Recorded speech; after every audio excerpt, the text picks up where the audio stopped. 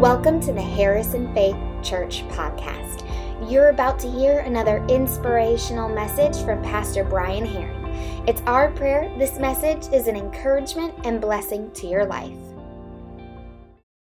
We're going to go ahead and dive into the Word. Go ahead and turn into 2 Timothy chapter 3. And so, I have this thing whenever I feel like my notes are too long. I send my notes to my wife and Caleb first, and I say, help me weed out some of this stuff. Because today I have like 12 pages of notes. I did get some down. I have 12 pages of notes. Now, take in mind, I do use 18, font, so I can see it with my older eyes. But I have 12 pages of notes, which normally is about half that. But whenever I get that point, I send it out to our leader, to my wife and to Caleb. I say, help me weed this out. They looked over it and they said, I don't know what you cut out. And so then I said, oh, no, this is not good. I'm only doing 6 verses. And so I sent it on to Teresa and Cindy. I said, hey, what can I weed out? They're like, I wouldn't take out anything. So I'm going to talk really fast today. So I've had lots of coffee. I'm pretty jacked up right now on coffee. So if I twitch a little bit, it's probably not the Holy Ghost today. It's probably just jitters. But I'm going to go really fast today. We're going to get through this. But it's such an interesting topic because in 2 Timothy chapter 3, we're going to identify how, according to the Word, versus how the world responds in the last days. Because the whole thing starts out that in the last days, and I don't know about you, but the last days started to me the minute Jesus was taken to heaven.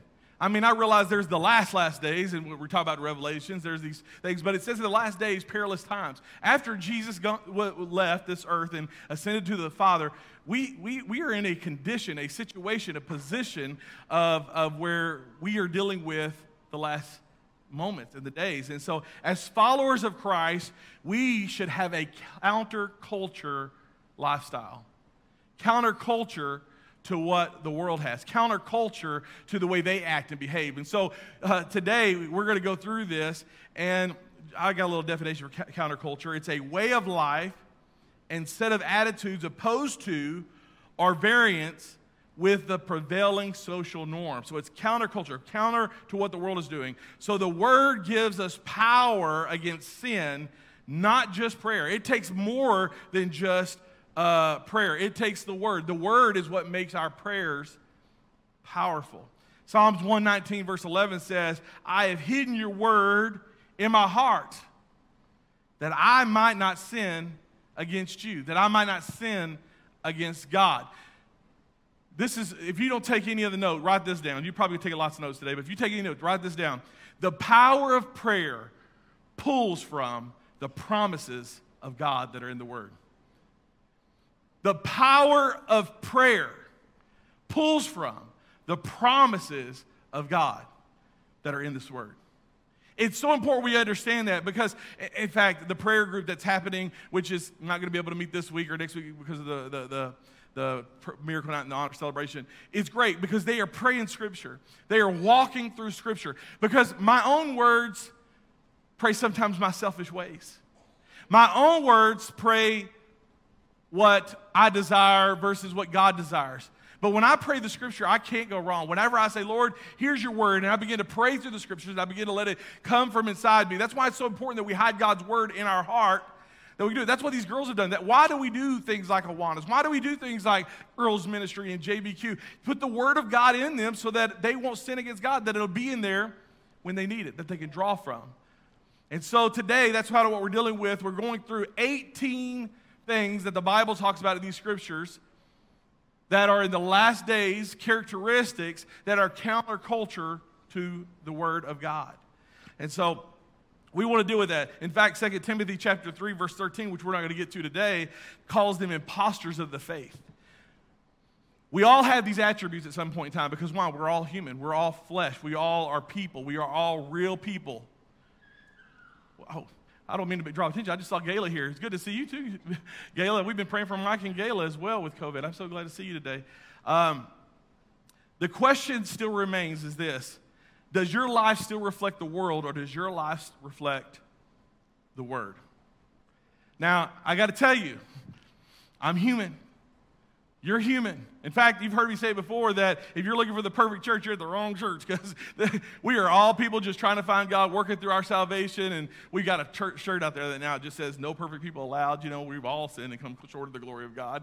Nobody's perfect. We're to strive to try to be there, but we're not there yet. And so if they've come in looking for the perfect church, you've come here today saying, is this the perfect church? No. So there's times where I still struggle. I struggle with responding with what my flesh wants to and what the world does, but I pray, and when the Lord catches me, I respond to the way the Word wants to.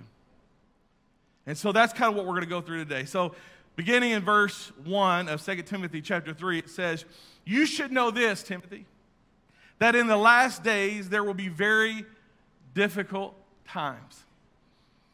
In fact, King James says perilous times. It makes you feel like your world is in peril, because it is. And Jesus said in John 16, verse 33, he says, here on earth you will have many trials and sorrows, but take heart because I have overcome the world. He didn't say that in this world, once you receive Christ, you'll have no problems. In fact, he said you'll have troubles. There's going to be troubles as long as we're here on this earth. As long as we're here, we're going to face problems. He's never promised me a rose garden. He's never promised me life would be easy. In fact, the songs today, so powerful. It is well with my soul, written into some of the deepest sorrows that a husband could go to, losing his family. That God is good and God is still God, even when everything falls apart. I mean, what a tremendous list to go with this idea that there are things, there's going to be trouble in this life. Verse 2 goes on and says this. It says, for people will love only themselves. That's how the world responds. The world responds by loving only themselves. The Word responds by love Jesus and others. The world says it's all about me. The Word says I'm going to love Jesus and I'm going to love people with all my heart. We're going to love Jesus and we're going to love people with all our heart. Love thy own self distorts the world and destroys our relationships. When we love ourselves, we destroy relationships. When I care more about me than I do you, I destroy relationships. Being someone who loves themselves first will never work in a marriage. If I care only about me and my needs, and I don't care about the needs of my spouse or my kids, then I put my needs first, all of a sudden I destroy relationships because I know I never put them first. In fact, men, we've got to understand this. One of our jobs as husbands, as dads, as fathers, as head of house is to sacrifice and lay down our lives first. If there was only one piece of bread in the house, you're going to split it and give everybody a piece of bread. You're going to say, not me, I'm going to wait. Hopefully nobody's at that point this morning. Selfishness is one of our greatest enemies, I believe, here specifically in the United States. Care about me. Romans 13:8, first part says, owe nothing to anyone except your obligation to do what? Love one another. Owe nothing to anybody except for your obligation to love one another. Galatians 5:14 says, for the whole law, everything that you've seen written in the Old Testament, the whole law can be summed up in this one command. Love your neighbor as yourself. I have got to love people. I've got to love you. I've got to love others the way I love myself. That's the whole thing summed up. It's interesting when you read through this how much we struggle with loving others, putting others before ourselves, and pulling our own self back. Jesus said in Matthew chapter 22, verse 36 through 40, he says, teacher, which one of these is the most important commandment in the law of Moses? And Jesus replied, you must love the Lord your God with all your heart, all your soul, and all your mind. This is the first and greatest commandment, and the second is equally important. Love your neighbor as yourself. The entire law and all the demands of the prophets are based upon these two commandments. Everything. In fact, the Ten Commandments is laid out in two sides, how our relationship with God and then our relationship with other people. Love God, then love people. This is hard. How do we do this? You know the very first thing how we do this? We have to die to self. Paul said, I got to decrease so that, God, you might increase. God, I've got to be less of me. How would Paul? Is John the Baptist said that. But he said, I must decrease that you might increase. I must pull back. I must allow you to have front and center. I've got to do these things so that you can be first. Jesus said, if I be lifted up, I'll draw all men unto me. It's about putting him first and loving him. We've got to die to ourselves. It's about doing and realizing if we're going to reach this world, we're going to have to love people where they are. And people are messy. Messy. It's easy to love people that are like-minded. It's easy to love people that look like us, act like us, smell like us. It's hard to love people that have a different opinion. It's hard to love people that have a different point of view. I mean, in the church world, I heard another minister say this. So now I don't have to get in trouble because I didn't say it. He said it. But I saw a minister on Facebook. Someone had reposted, and it just simply said this. He said, we have split the church into groups. If you either believe in masks and you say that people who don't wear masks don't care about other people and what's wrong with you, you have no love for anybody else. And then the people who don't wear masks say you don't have faith in God, you don't trust God. Then you have the vaccinated people who says, why would you get vaccinated to protect people? And the unvaccinated people says, I just trust God and I don't believe I do this. And he says, why can't we just love people where they are? Here's what I believe. I believe whether you believe that COVID is a great conspiracy of the world or whether you believe it's a real disease that we're fighting and people are dying from, let me tell you this. Can we just all pray that COVID goes regardless? Let's center around the things that we can agree upon and move forward, because the enemy's job is to divide, to destroy, and to conquer. And so we love one another. We give one another. This is the idea behind it. Jesus always put others above himself. It goes on in verse 2. It says, for love only themselves. And he says, and then their money. The world loves their money. The word says that we're to be extravagantly giving and generous. To give to the poor, to love people.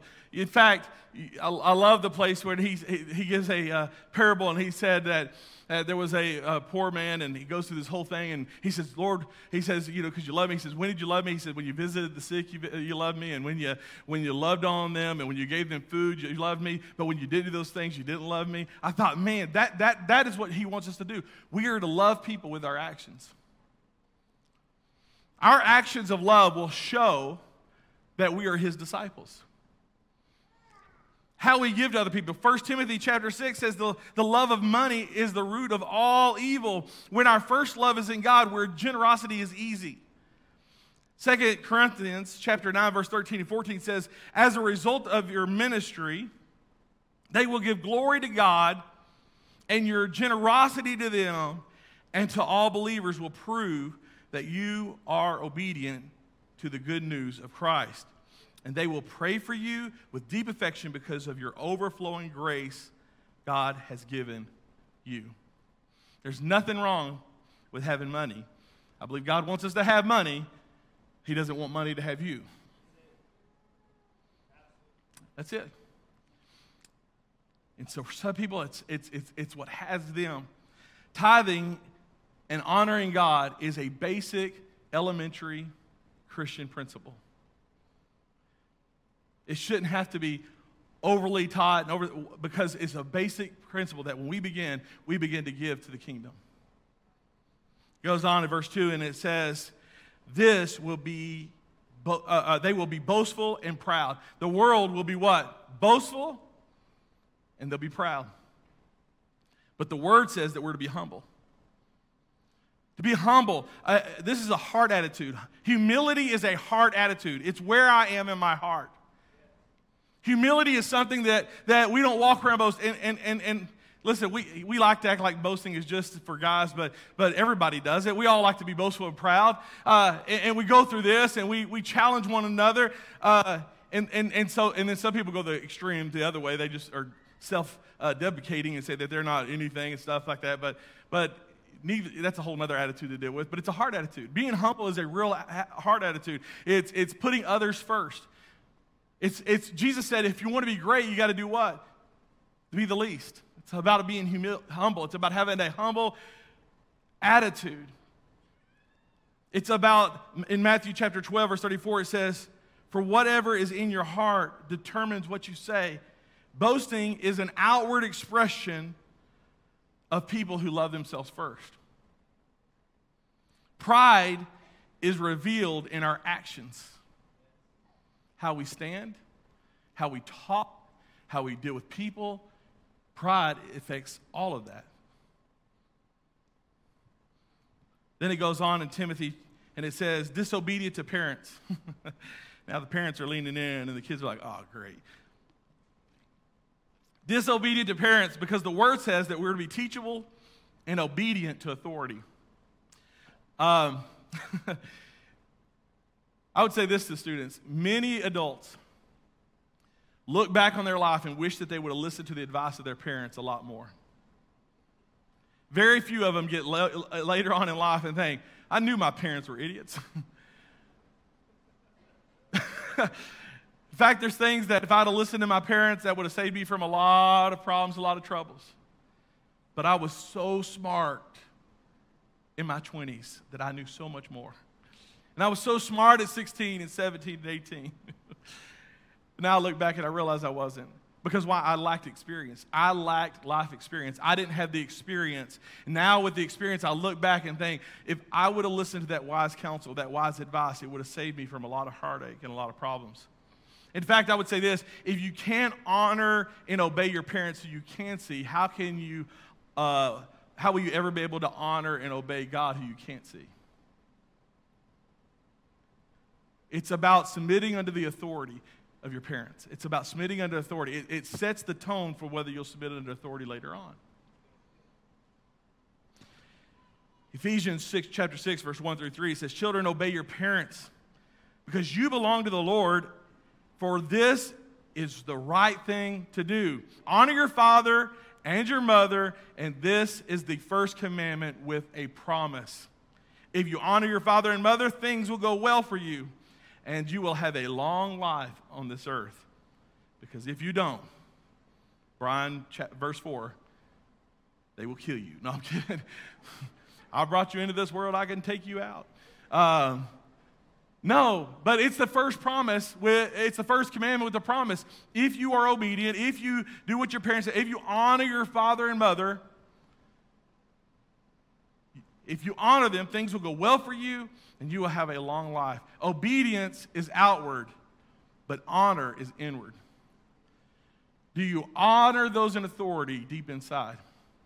It's a hard issue. Because I have been obedient to authority with humble, honoring, grateful attitude, and I've done it bitterly, biting my tongue and complaining along the way.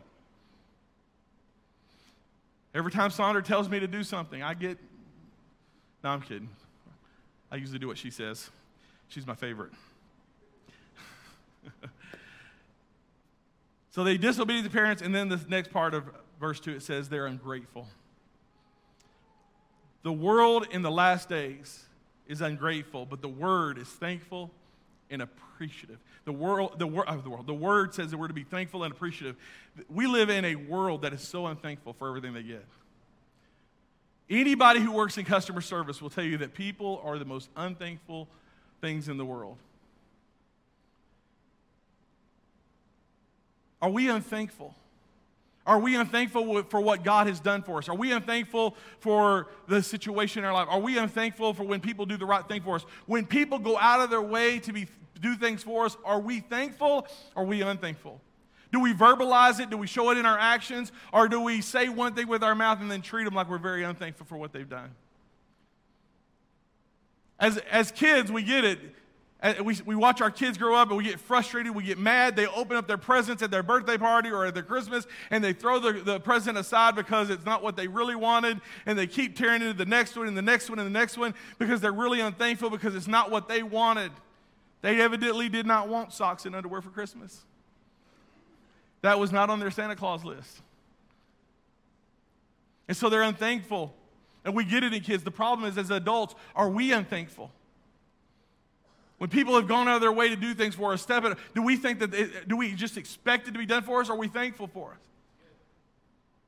When someone does a great job, do we thank them for it, or are we unthankful, saying, you should do a good job? What is our attitude and how we treat, how we preach? The problem is when it's a never enough attitude. No matter what you do, it'll never be enough to make me happy. When we have the attitude that no matter what's done for me, who's done it for me, it will never be enough. I always want more. I can never be full. I can never get to the place where I'm good with it. That's when there's a problem with my thankfulness. No appreciation for the sacrifices that other people have made. I'm going to say this without any hesitancy, but I think the veterans of this country understand that probably better than anyone. People who step out and enjoy their freedoms that they experience here in America without realizing the sacrifices of those who have gone before to pave the way. And if they will be unthankful for those sacrifices, how much more will they be unthankful and never be enough when God does something for them? You see, it's a hard issue. It's a hard issue. Most people just want to be appreciated. Then he goes on in verse 2.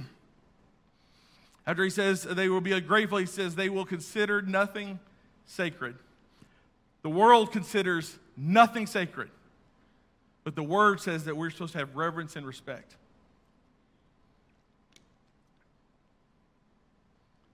Nothing sacred.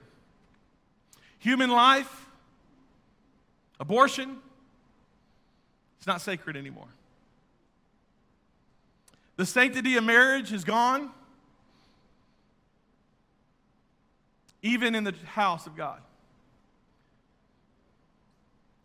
Virginity is no longer what you expect, and it's no longer respected as people are growing up. In fact, most people expect that people have already been sleeping around, and there's nothing sacred anymore. There's no honor. There's nothing like that. There's no reverence or respect for the things that we should be holding dear in our lives, especially as people of God. Now, when the world does it, it's not wrong for them. Why? Because it's morally accepted. But if we're believers, it should be there should be a level of respect and reverence for these things that God says should be treated holy. Have we lost our ability to have a sacred respect and reverence for the things of God?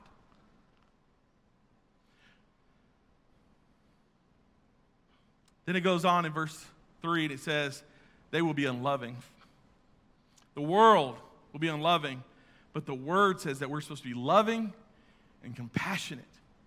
That Greek word unloving is a relational thing. It's a relational type thing. It's a family affection, especially of parents to their children. And in 1 Corinthians 13:8, it says, love never fails. Do we have a relational kind of love for people? Or are we unloving? Are we unloving when it comes to the people around us, the people we work for? Are we unloving in our home? It's so important that parents demonstrate godly love in their home. Love comes home for dinner.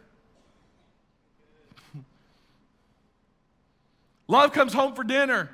Men, women, what are we so busy with that we can't sit at a table or around with our family and do dinner?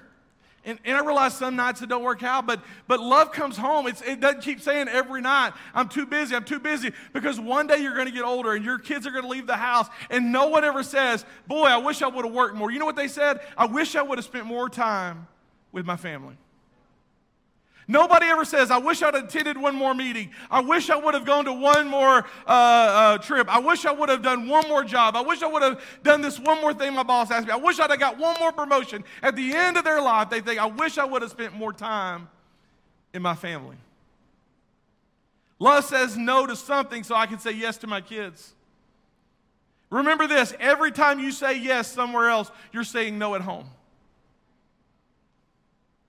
In order for me to say, yes, I can stay late. Yes, I can go on that trip. And there's nothing wrong with trips. I'm not saying that. But when it's all the time and we're gone all the time, when we say yes to that, we got to have the understanding that we're saying no at home. When we say, yes, I'm going to work late, we're saying, no, I can't go to my kid's football game. No, I can't go to my kid's baseball game. No, I can't go to my kid's soccer game. No, I can't do this. Every time we say yes, we're saying no somewhere else. Love honors your spouse, hold on, even though you're divorced. Ouch. You don't know my spouse. Love loves people even when they've done wrong. In fact, there's a great story, and I asked if I could share it, so I'm not sharing. But there's a person in our church that their sister has cancer. And her husband and her are divorced, and they're split up. And when she got cancer and could no longer take care of herself, he moved her back in his home. He takes her to all her doctor's appointments. And he loves her the way Christ would love her, even though they've been divorced. Love loves beyond the emotion of the moment.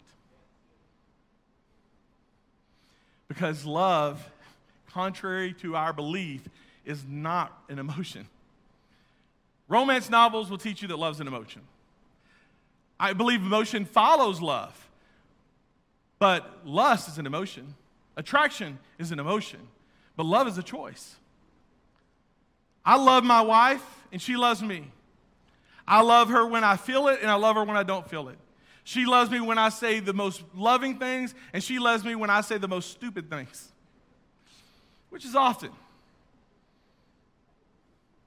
She loves me when I take out frustrations from my kids on her. Because love is a choice. It's not an emotion. Love is so much greater. I choose who I love. And that's why when you have no greater love than this, but you would lay down your life for your friend. Love encourages your kids, even when they're frustrating you.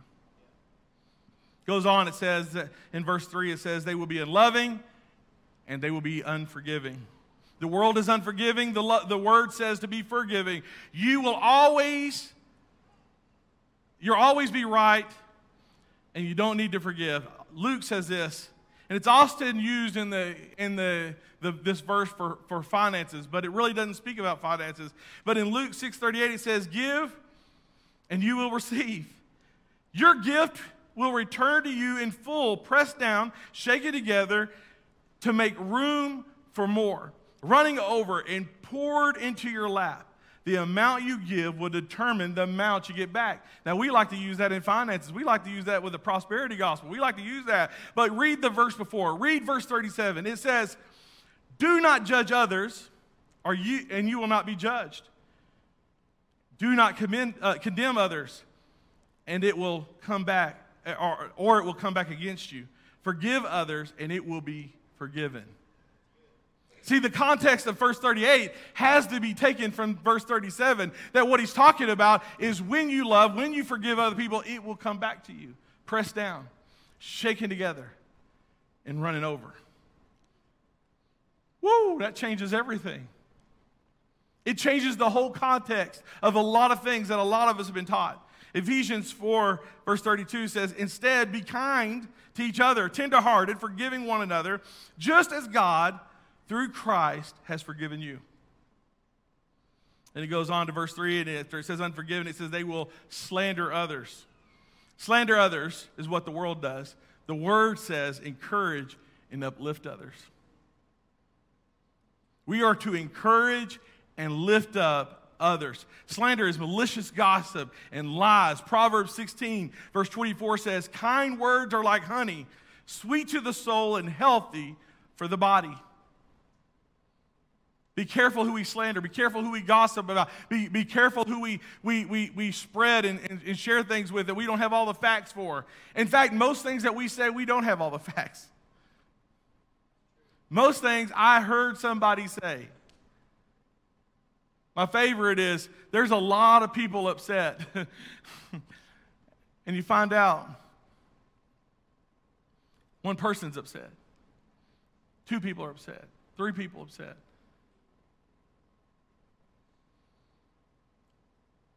Verse 3. Slander, no self-control. The world says, don't have any self-control. Don't worry about it. The Word says we are to be self-disciplined and self-controlled. We live in a world where we are very undisciplined. Hey, let's talk about me for a minute. I'm talking about you being undisciplined. When I stopped running and I no longer was running, I didn't stop it. I didn't discipline my eating habits. I gained weight. I didn't understand how it happened. It just happened. No, I didn't discipline myself. I didn't count calories anymore. I didn't run. I didn't burn more calories than I took in. So I got bigger. I got unhealthy. I allowed things to happen. My blood pressure went up. There was fluid in my legs. It's terrible. You got to medicate to overcome, all because why? There's consequences for me not being disciplined where I should have been disciplined all along. We're just undisciplined with our tongues. Sometimes we get mad. We say things out of turn. I tell anybody who's ever done marriage counseling has heard this statement. When you lose your temper, you lose because nobody knows what you said. They only remember how you made them feel. Every marriage counseling, I've always said that. Why? Because I have said things out of anger. And I've made people feel less than. And they don't remember what I said after that. They only remember that I made them feel small. And it's a whole lot harder to get over the emotion of how I felt then than the words that they actually said. Unable to rule yourself. Who tells you no most often? Do other people have to tell you no, or are you disciplined enough to tell yourself no? Well, obviously, there's certain areas in my life where I have not said no enough. But my wife is trying to help me do better. But I'm a hard nut to crack. All right, no self-control. And then it says in verse 3, they will be cruel. I think that if anything happened over this past year, I think we've heard people, there's studies out going about it right now, is that people have learned just to be cruel. No filter. In fact, we don't think we have to have a filter. Just say what you want to. Put it on social media, say it in person. In fact, we used to be kind of backhanded. We used to just say things on social media and not really say person. Now people just say things in person. They forgot how to be nice to one another. How just to love one another, appreciate one another. Just cruel. The Word says that we're to be kind. Mean and rude with your words. We're mean and rude with our attitudes and mean and rude with our actions. First, being gentle, being caring, and being kind. We are to be different than this world. Then he goes on in verse 3, it says, hate what is good. They hate what is good. The world hates what is good, but the Word says that hate what is evil and love what is good. Haters of divine good. People will hate what God's doing in your life. In fact, the enemy doesn't like what goes on in your life. Some of us are going through the greatest battle of our life while we're on the brink of one of the greatest miracles of our life. Every week, as we get closer to this miracle night, some of you have already been emailing in that healing at harrisonfaith.org, and you've been sending your prayer requests. Some of you just been in your heart, been praying about it. And as you've been praying about it, the more you prayed about it, the more it seems like things are unraveling. But don't give up. Don't lose it. Don't go by what you see. Trust God's Word. In fact, when Lazarus was in a grave and he was already dead for 3 days, it looked like it was over. But when Jesus came and spoke a word, all of a sudden what looked like was obvious wasn't obvious anymore because that sucker got back up. God can speak to your situation and God can speak to your life and He can turn around what looks like is over. Don't give up on what God can do. God is still greater than our problems. It says in verse 4, it says they will betray their friends. They will betray their friends, but the Word says that we're to be loyal friend. Choose to be loyal. Choose to be faithful. The greatest need that you need is a loyal friend. Verse 4, it says they will be reckless. The world is reckless, but as the Word says, we're to be attentive and caring. We're careless with our words. We seem to be careless with our jobs. We're careless with our relationships. We're careless with our families. But the Bible says, the Word says we're to be attentive and caring to those things. Then it says they will be puffed up with pride. The world will be puffed up with pride, but the Word says that we're supposed to be deflated with humility. Are we out to exalt ourselves or others? Do we allow people other chance to talk? Do we ever ask them questions about their life, or do we just ramble on about ours? I'll tell you, there's a what I would call a friend of mine that's in ministry, and every time we get together, he tells me everything that's going on at his church, and has never ever asked me what's going on in our church. Why? He don't care. And that's okay. I'm a good listener sometimes. Maybe not with my family all the time, but I'm a good listener other places. It says they love pleasure rather than God. The world loves pleasure more than God. But the Word says to love God more than pleasure. Jesus said, seek ye first the kingdom of God, and then you'll have all the other things. Seek God first, then everything else will come about. It's about establishing our priority system in our lives. It's about having things in order. It's God first and other things second. God's number one. He's the first priority. Everything else falls in line with that. And then in verse 5, the very first part, it says, they will act rebellious, but they will reject the power that can make them godly. They will act religious, an external presence of God, that external appearance of looking godly, and they would reject the power that will make them godly.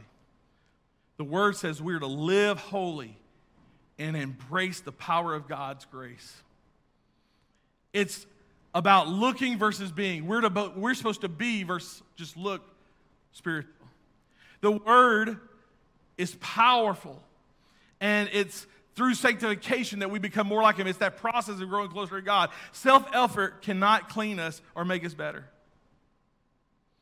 Then, in closing, it just says this in verse 5. Stay away from people like that. They are the kind who will work their way into people's homes and win the confidence of vulnerable women who are burdened with the guilt of sin and controlled by various desires.